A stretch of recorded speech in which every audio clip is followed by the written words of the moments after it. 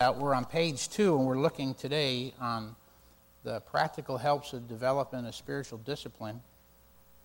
I told you last week as we worked our way through John 15, 1 through 12, actually, and we looked at the abiding in Christ and His words abiding in us, and we walked through that in detail, that we would now enter into a very practical portion. What you have in front of you is not prescriptive, so I want to make sure that that's clear to you. I have basically written out how I spend an hour alone with the Lord. Doesn't mean you have to do it that way, but it's helpful to have a pattern of how somebody else does it. And I'm going to go through a few things as we go through this, but it's basically written out for you my theory and my habits, and so that's what we're going to walk through today. But as we walk through these, please feel free to ask questions, and I'm interested in what do you do. The important thing isn't how, well, there is an importance on how we do things, but that this is being accomplished in our lives. We live in an unstable world. Remember, that's what we looked at. We lived in an unstable world, a fallen world, and a falling world. And while we've just had a little bit of grace with that Supreme Court ruling, we have a culture that is absolutely incensed over the fact that there has been a law removed from the books that made it okay to kill babies. Who can even fathom that? Who can fathom that there would be anybody upset about that? And in fact, if they even studied it, actually every state could vote to go ahead and kill babies. So that's still a possibility, which makes it all the more important that believers are stable and don't let culture form their thinking, but let the Scriptures form their thinking. We live in a culture that thinks it's perfectly normal to be whatever you want to be. That's how it started. I mean, way back when I was growing up, I can remember people saying, you can be whatever you want to be. Well, then I say, be a bird and jump off a building. I mean, you can't be whatever you want to be. Do you understand that? You'll be what God made you to be. And that makes, I'm preaching to the choir here. You say amen, but that's not what the culture says. You want to be a horse, you just be a horse. You know, if you want to be a man and you're a woman, you can just change everything and it changes. No, it doesn't. No, it doesn't. And my point is that there has to be a stability, because can you see we are heading downhill? And it's going to get harder and harder and harder for you and for your children and for your grandchildren. So we have to be hooked to the rock. We have to be fastened tight. And so this is essential. And so that's why I want to walk through this. And my goal at the end isn't that you do what I do. My goal is at the end is that you know what you're doing and you will be attached to the rock too. And so that's the reason for this. So I broke it down because I'm a preacher, I guess, into, it's alliterated to help you. And so first of all, I say that there has to be the proper priority. You've got to understand the absolute necessity of this. And so with that priority, you have to ask yourself the question, when, how much, and how often? And when we speak of this, we're talking about the Bible intake, which was page 1. All of the things that are on page 1, that's what's in Bible intake. This is what the Scriptures, we went over them last week, but we're to hear the Word of God, we're to read the Word of God, we're to study the Word of God, we're to treasure and memorize the Word of God, we're to lay it up into store, we're to meditate on the Word of God, and we're to share God's Word. This is what believers do, and it's all captured in Bible intake. So how exactly, in a systematic way, do we do that in our lives? It's very, very important that we have some kind of a system and some kind of accountability that happens. So, what is the proper priority? I make a case for you that it's first thing. First thing in the morning is the best way. It's a case. That's all it is. It's not a precept. I took as a life verse, Judy 9, many, many years ago, But seek ye first the kingdom of God and his righteousness, and all these things will be added unto you. As you know, that's part of the Sermon on the Mount. And the next verse tells you, don't be anxious about tomorrow. And most of us are living about the things we're afraid of tomorrow because we aren't anchored first to Christ today. And so if you just take those two verses, that ought to be enough to convince you to anchor yourself every single day in the immutable God, in his word. If you were to look at the norms, the biblical norms, while it isn't prescriptive, I just put some down there for you.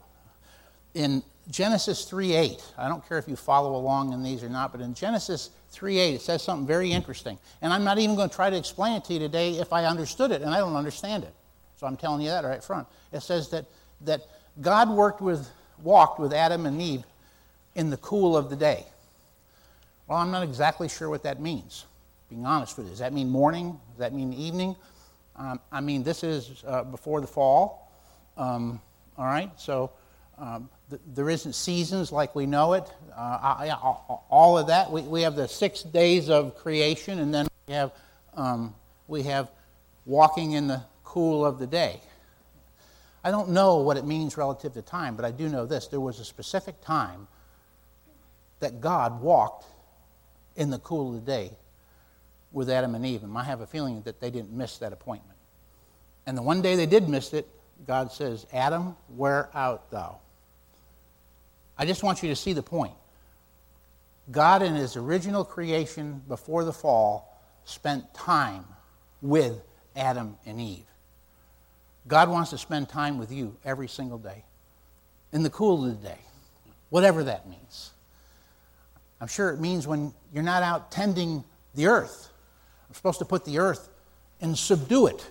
So at some point they weren't out subduing the earth. They'd set time aside to walk with God. We should set time aside to walk with God. Abraham in Genesis 19:27 talks about rising up early in the morning.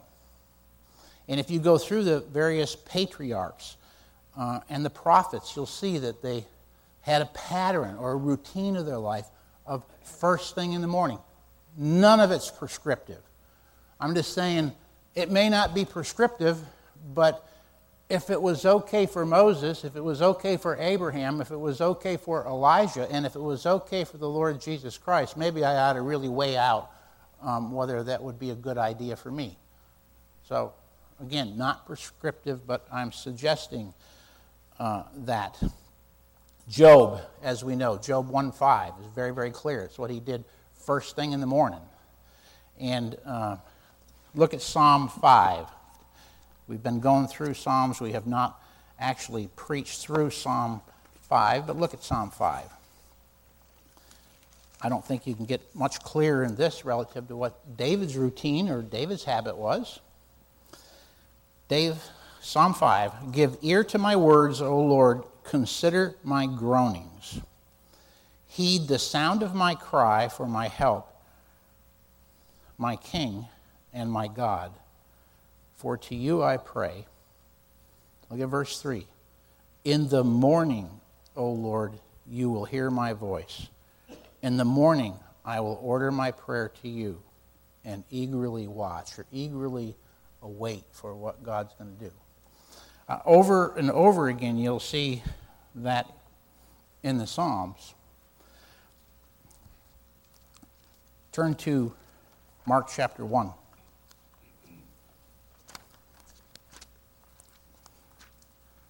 To me, this has always been a very profound verse. Mark 1:35.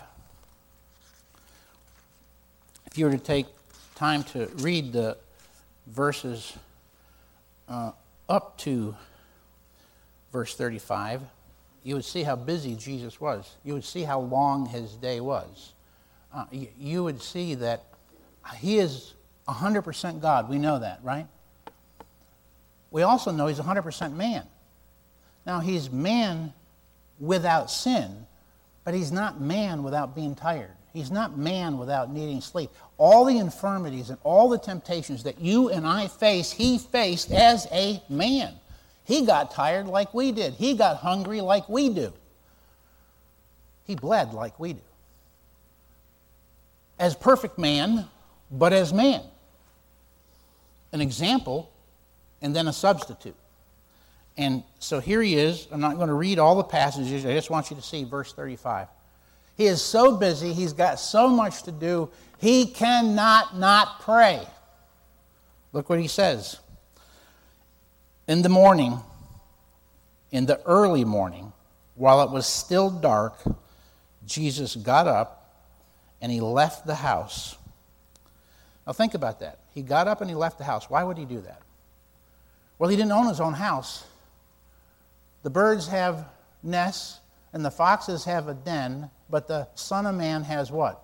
No place to lay his head. He didn't have a house. Wherever he was staying, it was somebody's hospitality. He doesn't have a place that's convenient to have his time alone with God. He's got other people, probably even a single room in the house that's divided by partitions or something, but not walls and doors and windows like you and I think of. And if he wanted to get alone with God, he had to go someplace else, and that's what's happening here. Gets up early before everybody else does, and he leaves the house. Why? So he can be alone. So he can have a concentrated, focused time, just like Adam and Eve were with God in the cool of the day. And he says he went away to a secluded place and was praying there. And I love verse 36 because you young moms probably find this all the time. There he is praying. I mean, he left the house so he could be alone. And I've had so many moms tell me, I went to the bathroom and shut the door so I could just be alone. And the little kids find you and start beating on the door. Well, the disciples show up. They find him on the mountain. And the next thing you know, here are the disciples interrupting a meeting between God the Father and God the Son. Can you imagine that? But in his humanity, he ministered to the needs of those people. But that's his priority. You can just see it there. It's just so clear. And so we have to establish the priority. So I would ask the question, what is your planned time along with the Lord? You know, what is that time? And then how much is that time? It's all so critical. Somewhere around 40 years ago, after reading the passages further on in Mark, look at Mark 14, I decided, again, not prescriptive at all. This doesn't make me more spiritual than anybody in here, but I'm telling you it was a blessing to me because for more than 40 years now, I have missed occasionally, but I'm telling you it's occasionally, you might be able to count it on a couple of hands of how many times I've not spent an hour a day with the Lord. And sowing and reaping, we looked at sowing and reaping. When you sow into your life for 40 years, an hour a day, not Larry, it isn't Larry, it's the Spirit of God and the Word of God that produces fruit. Do you see that? Do you understand that? And he'll do that with every life because the Spirit is the same. The Word is the same. It's putting it in. It's the discipline of doing it. And so I made that decision. And that decision's been tough. My family has watched me with that decision. There have been times when I've had to work 12 or 13 or 14 hours a day or all night, and I still did the hour. If my work demanded me to be there, do you know, okay, hang on, but I'm saying this not for me. Well, I don't know my heart. Maybe I am saying it for me, and God forbid if I am. But I'm trying to bring the conviction of God to you. I go to Grace and Granite at 6 on Tuesday mornings during the year. And that means on Tuesdays I get up at 4:30 so I can still have an hour alone with God before Grace and Granite. There's never a Sunday that I'm not up before 5 a.m. Because yes, I'm going to speak to you, but before I speak to you, I need to talk to God. But I'm not any different than all of you. Your need is as great and perhaps greater. I don't know. And so make a commitment to something. If it's not in the morning, then it's at night. Make a commitment, but you won't hit a target if you don't know what the target is. My dad would always say to me, Larry, if you don't set a goal, you'll never, I don't remember what my dad used to say. But it was really good. And it had something to do with all that. But do you know what your target is? Do you know when do you plan to meet with God? And do you know where does it fit? There's 480 hours a week. You're doing it every other day? You're doing it every day? You're going to do some in the morning, some at night? You're going to do some at lunch? How are you going to do it? Because listen, all the things on page 1, they all need to be done. They are prescriptive. You see, page 1 is prescriptive. We are to hear the Word of God. We are to meditate day and night. It's prescriptive. That isn't a choice. We're to do it. We're to treasure up God's Word. We're to go and make disciples with God's Word. Those things are prescriptive. The how we take it in, that's left up to us in every situation. So, very, very important that we know. So, I chose, because of Mark 14, an hour a day. And that's because in Mark 14, Jesus went to the Garden of Gethsemane, you remember. And at the Garden of Gethsemane, he took Peter and John and James with him a little bit further off into the garden. And there prayed, and he said to them, but Peter particularly, pray, because the hour of temptation is coming. Let me personalize that for you. We've had a brief reprieve, but if you can't figure it out, the hour of temptation is coming upon this nation. Judgment is coming. It's already coming in like a flood. It's coming. The hour of temptation is coming. And Jesus said to Peter and the others after he came back, in agony for an hour, he said to them, I'm going to read in verse 37, and he came to them, and he found them sleeping. He said to Peter, Simon, are you asleep? Now Jesus knew the answer to that, right? He's saying that for Peter's information. In other words, he's saying, what are you doing sleeping? I just told you the hour of temptation is coming. Could you not keep watch for 1 hour? Couldn't you pray knowing what you're going to face? He wanted to say the next thing. And this is where we are. This is where the rubber meets the road. This is what drove me to take the hour. You've been there. The spirit was willing, but the flesh was weak. I wanted to have victory. I wanted to share my testimony. I didn't want to get angry at the kids. The list is endless. My spirit was willing, but when I go to pillow my head that night, I have a day full of regrets because my flesh was weak. This is the only answer. This is the only answer. It's to dedicate yourself to treasuring up God's Word day and night in your heart. And here, Jesus goes through this actually 3 times. And then, okay, up, it's enough, your time's over. And then one of the saddest verses in the Bible is found in verse 50 of Mark 14. And it says, and they all left him and fled.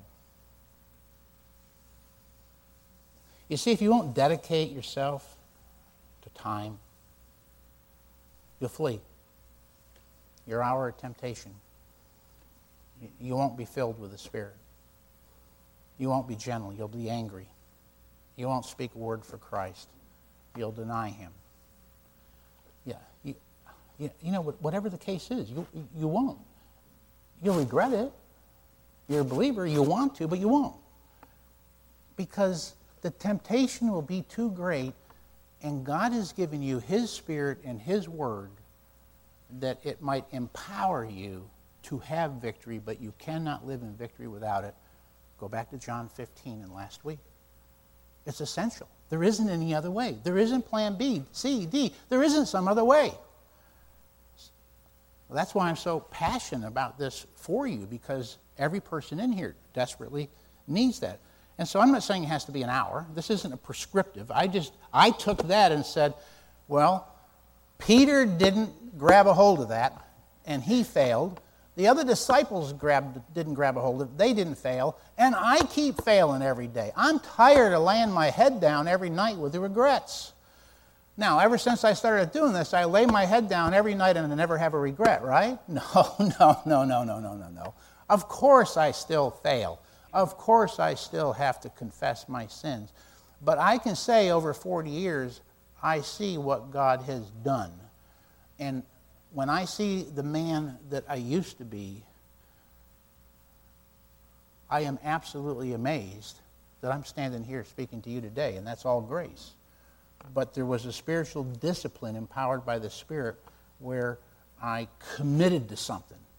And you commit to something, and God will do something with what you've committed. Does that make sense? So there has to be a priority to it. So if I were to go up and down the rows, and maybe you'd like to volunteer, when do you meet with God, and about how much time have you set aside, and how often do you do it? Who would be willing, from an accountability standpoint? There's accountability.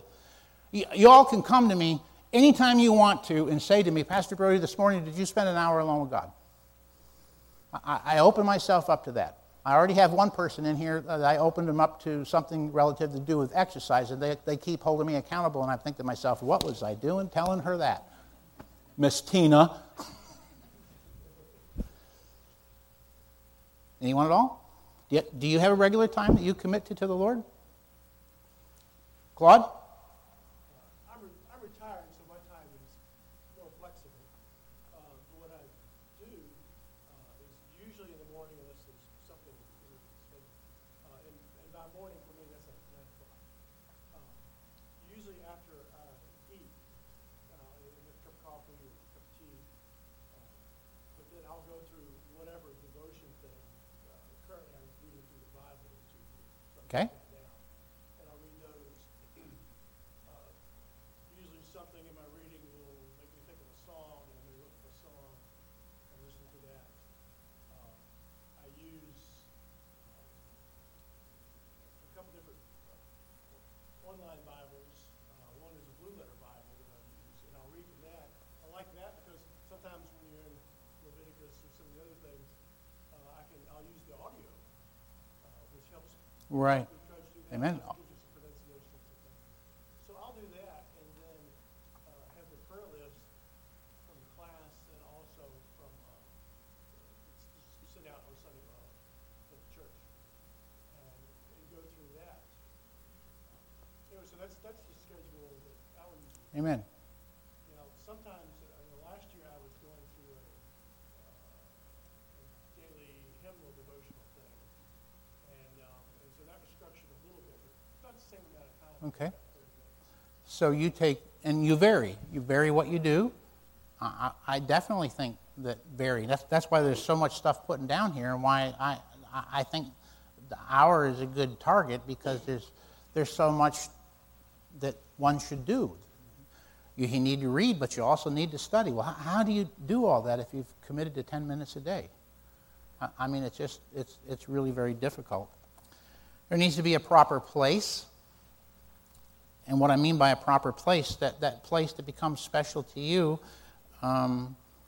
that's practical, it's accessible, but you have it set where you can meet with God. And that changes through the years and as you move to different places. But where is the place? For years, when the children were younger, and we were in a family way, in that way, wherever I did my devotions, the family knew, and the Bible would sit there, and my journal would sit there, and my family knew that they could come and read my journal. So I could shepherd them that way. I was also accountable to them in that way. And oftentimes, as a result of that, I still go back and am fond to look and find where my wife or my daughter or my son left me a note Scott probably drove me a picture of a truck, but where they put something in your journal. But it's a great way, men, to be able to communicate with your family and let them see what you're doing. So a proper place. And then proper parchments. In other words, the tools for the task. And so I just put down a whole number of things there, and I'd be interested next week maybe we pick up here and you discuss that with me. But what are the tools that you use? What is available to you? I know when we started this series on Psalms, I bought a number of non-technical. It doesn't mean that there's nothing technical in them, but they're not basically the Hebrew language, very technical commentaries. They're more everyday commentaries. And the Holman is one of the ones that I told you about. And I love to read the Psalm of the day and work my way through the Psalms. I read through the Psalms several times a year. And it's just great to be able to take and read a Psalm and then open the commentary. And rather than the commentary being like the Treasury of David that Spurgeon wrote, which is wonderful, but it's, some Psalms are like 40 pages long of little print, Well, that's more than I can, that I'm looking to even begin to try to digest unless I'm going to preach on that Psalm. I just want a little something from the morning. The Holman Bible commentary is great. You open it up, it's got the theme of the Psalm right there. It's got the quick outline. It's got a few quotes that would encourage you in that area. And it's got the main breakdown. And it's on a page or two. And so what are the different things that you use to help you be effective in that time? I'd like to hear from you on that, and then the proper preparation and the proper plans and the proper perspective. And so we'll try to cover all of that next week. I'd love to have you read through that this week. And here's what I would like. If right now you don't have a specific time that you've committed to, you go home this week and you think about and at least commit it to yourself. Start there. Start with something. If it's just whenever you can, catch when you can, it's not going to happen. Commit to something, whatever it is. And then if the Lord would grant you that grace, share it with somebody. Ask them to pray for you. Maybe you don't even ask them to hold you accountable. Would you just pray for me? I'm starting something new. And pray that God would give me help in that area. I'd like to develop something. Maybe you've started a lot of times and you fall away and you're discouraged. Start again. I've had so many people sit down with me and they wanted to do it at night. And I don't think there's anything wrong with doing it at night. Matter of fact, this is what I say to night people. That's how Genesis starts. The evening and the morning of the first day, the evening and the morning of the second day. There's nothing wrong with going to bed. It's everything wonderful about having the Word fresh in your heart as you go to bed, because that's just when you spent time. But if you're going to do that, you need to make sure that you can be awake doing it, right? I mean, you need to set the time. It's probably not going to work if you go to bed at 11 o'clock and you've been up since 5 a.m. So I mean, even if you're going to do that, there has to be a reasonableness that you can actually do it. We have to sleep. Hello. So you're kidding yourself if you're thinking, well, I'm just going to read something quick before I go to bed. Well, that's what you do. You read something as lengthy as Psalm 23, and you only get through the first 3 verses, and you fall asleep. And you think that's going to carry you through your hour of temptation? It isn't. It isn't. But God has given us what will carry us through if we'll simply avail ourselves. So I get passionate. I was probably over-passionate. I probably exhorted you heavier than I should have, so forgive me for that. But I'm desperate. Everybody here, find a time, commit to a time, share that time with somebody else, and begin. And if you're not sure how to do that, make an appointment to see me. I'd love to sit down and help you to do that successfully.